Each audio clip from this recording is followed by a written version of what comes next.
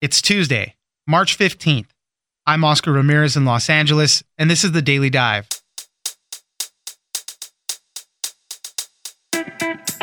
California's high-speed rail is an ambitious infrastructure project that is behind schedule, billions of dollars over budget, and struggling to maintain support as the political energy behind it is murky at best.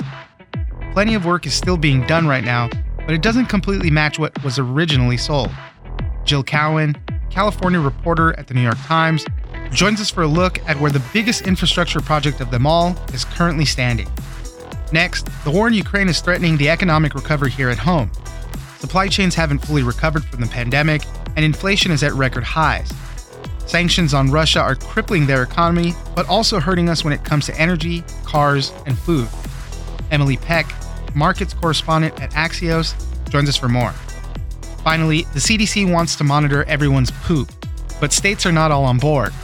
During the pandemic, state and local health officials were able to detect COVID in their communities before residents developed symptoms, and the CDC wants to expand those programs to stay ahead of variants and other viruses too.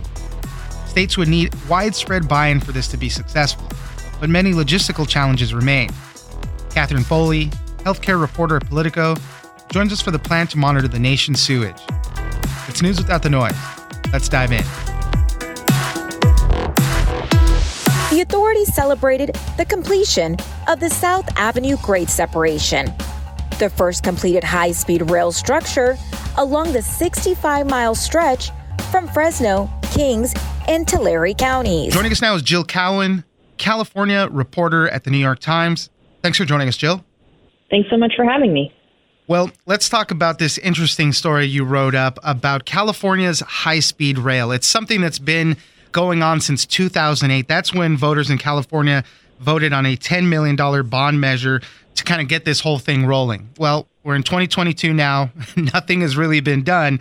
The price tag for this thing has ballooned to about $105 billion. And right now, we're not really getting what we promised. I do live in California, just for frame of reference. So the original plan for this high-speed rail was to go from Los Angeles to San Francisco, connect these two major cities. And, it's just not happening like that. The political wills are all over the place. And one of the officials you spoke to with all of this says the only way to get this done is to just trudge forward, whatever the political weather is, which doesn't really sound very good or promising for this project. So, Jill, help us walk through some of this. What are we seeing with this?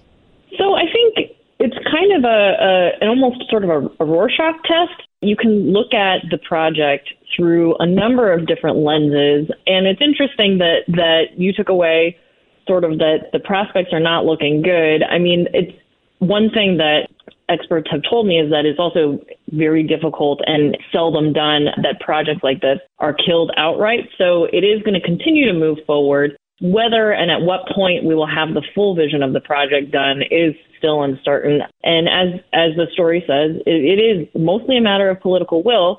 And there are pros and cons or positives and negatives for the project at the federal and state level right now. Obviously, President Biden has a much better relationship and has talked a lot about transforming the nation's infrastructure. So this project is sort of a test of how that will play out and to what extent President Biden and Governor Newsom will be able to move forward on those goals. Two things that stood out in your article that ring totally true, right? California residents have long since lost track of what is being built and where. I mean, I'm telling you, being here, it's tough to follow along with what is happening with this project, right? All you just keep hearing is there's delays and the cost of it keeps increasing. And then the other thing is that this is also kind of something else. We look at the country and all the great things that we can do. And right now, it doesn't seem like we're able to complete these transformative projects, that are going to carry us into the future. And that's kind of what this project was hailed as. Right. And at the same time, there is a lot that's under construction in the Central Valley. And I think it's just a really interesting lesson. And we're not going to have a clear answer soon because it takes a long time to build these projects. But it is very much under construction. I visited these construction sites. You can see in the fantastic photographs from our photographers, Ryan Young and Ryan Christopher Jones. There is very much a lot being built. So it's really interesting in what it says both about California and about the U.S. and these sort of big transformative projects, it's hard to get a handle. And I experienced this while just trying to write about it at this point. It's hard to get a handle on what's happening everywhere just because it is so huge. It's such a huge project. And there are people who say that people who live in the big population centers in California need to see that evidence of this happening. And obviously, Governor Newsom has taken sort of the other tack, which is they need to see trains running in somewhere. Yeah. They need to be able to see, that this can work, and then, kind of get the momentum going for the rest of it. So the big sell was LA to San Francisco. Right now, what's being worked on is a path from Bakersfield to Merced. So you mentioned, you went there, you got to see the crews really working on it. So there's a lot of work being done. And to the point that, Governor Newsom and others have made, is you got to get some part of it running so that you can kind of, find the money to do the other stuff. You got to work on the bookends, right? You got to work on the bookends to make sure that's up and running. You got to work in the middle, and then you just kind of find the money for the rest of it. And that's part of the frustration, right? Is that this thing just keeps ballooning in that front. The cost does keep rising, and the longer it takes, the more money it costs. That is true. And as I had in the article, and as I've said, and a lot of people have told me, and if you've been following this project for a while, there have been a lot of well-documented, and the High-Speed Rail Authority in California has acknowledged that they have made mistakes in the way that they've gone about it. So certainly nobody is saying that California has been perfect in the way that this has happened. But at the same time, that price tag is not unexpected, and it is sort of just an interesting look at how we talk about infrastructure in the United States compared to a lot of other countries, where it's sort of accepted that we are going to have to spend a lot of money to update these systems that were built in the middle of last century. For comparison's sake, an expert that I spoke to, Yonah Freemark, noted that since 1956, state and local governments have spent more than $10 trillion on surface transportation. So, in that context, he said the $105 billion, as sort of eye-popping as that number is, doesn't sound so crazy, but, it is a lot of money to try and find and try to pull together. The State Legislative Analyst's Office basically said the state needs to commit to this. Otherwise, it's going to be really tough to find enough money to build beyond the Central Valley. Jill Cowan, California reporter at the New York Times. Thank you very much for joining us. Thanks so much.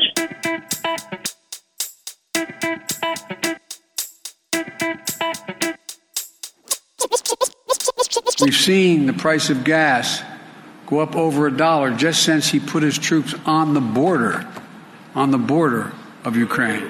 They went up $1.05. Big part of that reason is Putin began amassing troops along the border and then crossed. Joining us now is Emily Peck, markets correspondent at Axios. Thanks for joining us, Emily. Hi, happy to be here. Well, obviously, the war going on in Ukraine right now is on the top of minds of a lot of people for, all the horrific stuff that's going on right there. Here at home, it's kind of a different story. We're figuring out, the administration is trying to figure out how to best help without getting directly involved. But as a byproduct of all of this, it's hurting the U.S. economy in a number of different ways. Oil and gas prices obviously are going up. That's kind of one of the immediate things that we're feeling. But it really has the potential to affect us in a lot of different ways. So energy, cars, food, supply chain issues. There really is some far-ranging effects throughout this. So, Emily, help us walk through some of this. What are we seeing?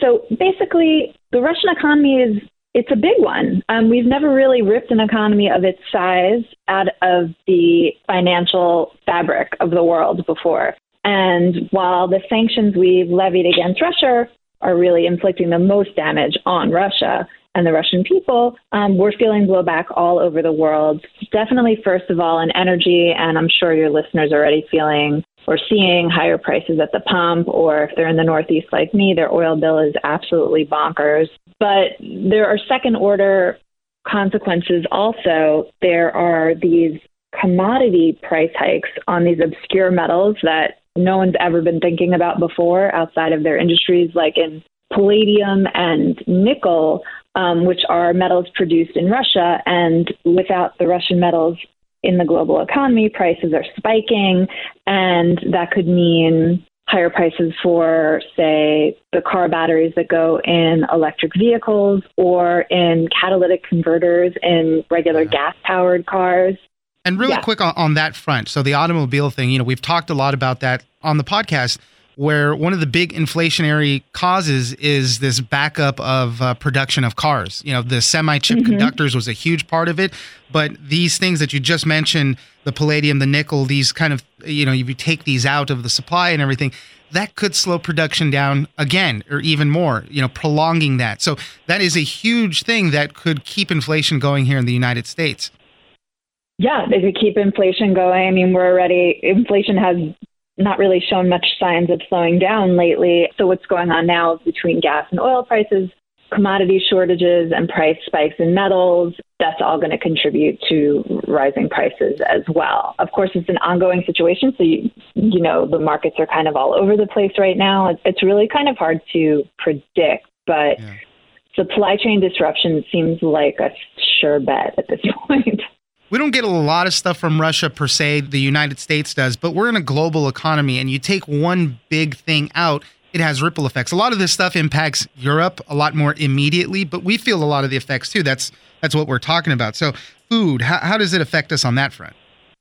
You're exactly right. Russia and Ukraine, they supply wheat to a lot of other countries in the world, not U.S. countries. There have cheaper prices for wheat, so the countries that are buying it for them are in sort of more precarious position to begin with. So for other countries, not the U.S., what's happening now could lead to shortages and literally starvation. In the U.S., we're already seeing rising food prices, and, you know, I wouldn't expect that to moderate given what's happening in Russia and Ukraine. At the same time, I wouldn't be worried about anything so severe in the realm of food. Supply chain issues you mentioned. So we are seeing ships back at some ports because of the war. I mean, this is on the other side of the world, obviously, but that, as we know, throughout the pandemic, these supply chain issues have the ripple effects. Yeah, exactly. One slowdown in one part of the world sets off a chain, literally the supply chain, that could have issues for us too. And then this wasn't in my piece today, but I think factories in Shenzhen right now in China just announced that city is locking down for a week, and a lot of stuff gets made there, kind of piling on to the problems we're already seeing outside of Russia, Ukraine. So it's just sort of adding more trouble to the system. You do mention there are some optimistic things going on with the economy, at least with employment and some of the markets, and people still do have some money to spend left over from the pandemic stimulus things. Yeah, I mean, it's crazy that it feels like such a hard time right now, but if you go and look at the jobs numbers, unemployment's extremely low. Everyone is hiring. There doesn't seem to be enough workers to go around. Household balance sheets are still pretty healthy. There are reasons to be optimistic. Emily Peck, markets correspondent at Axios, thank you very much for joining us. Thanks for having me.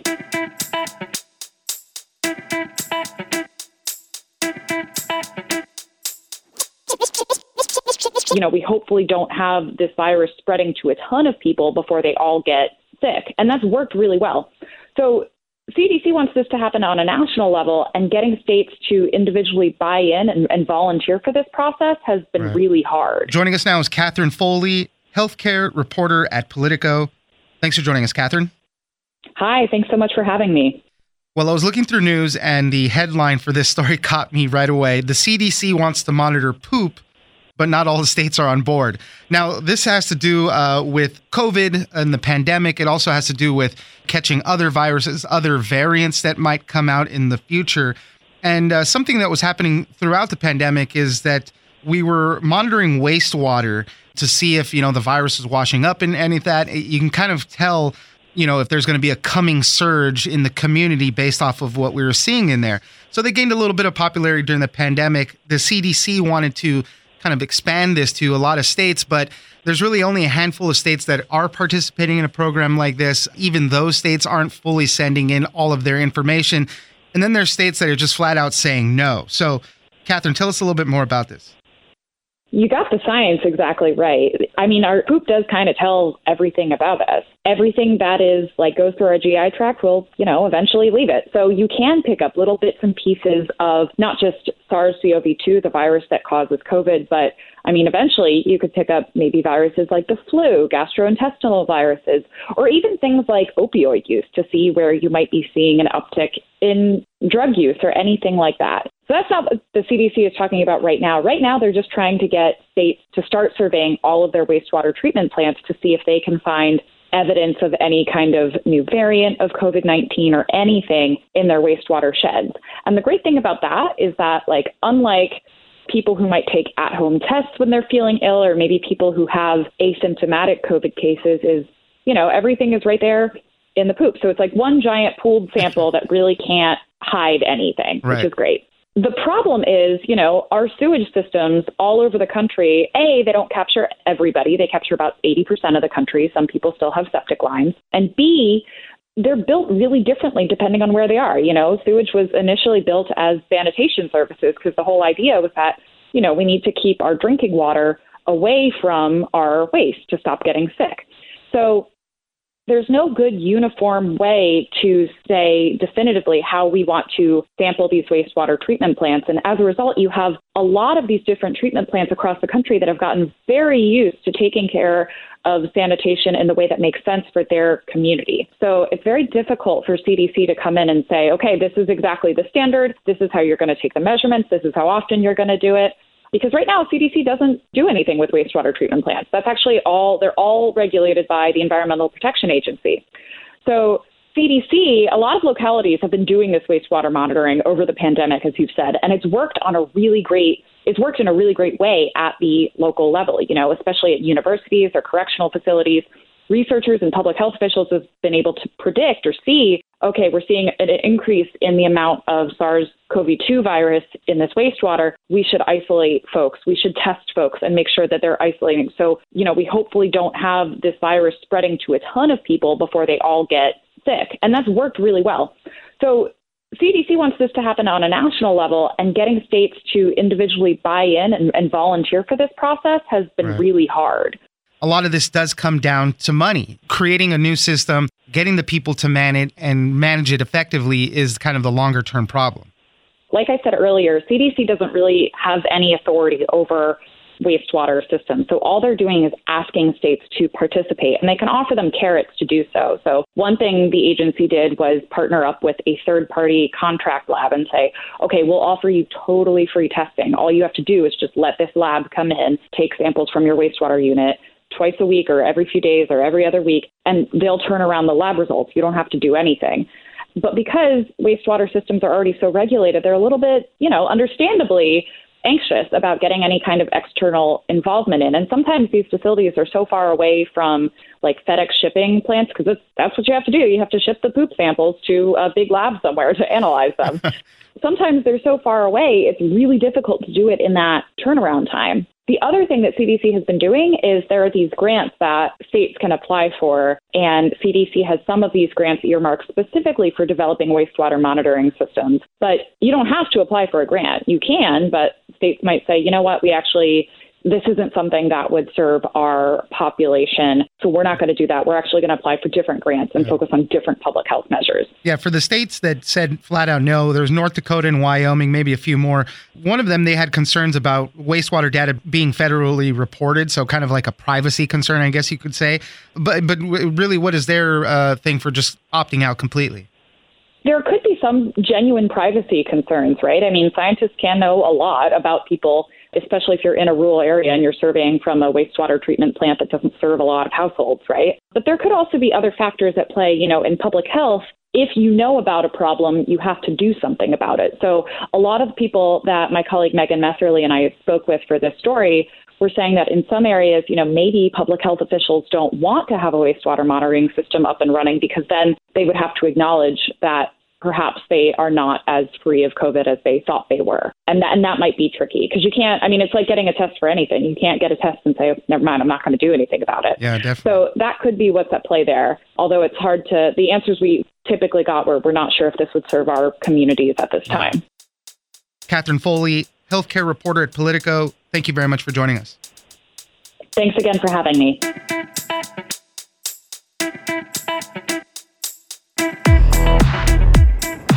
That's it for today. Join us on social media at Daily Dive Pod on both Twitter and Instagram.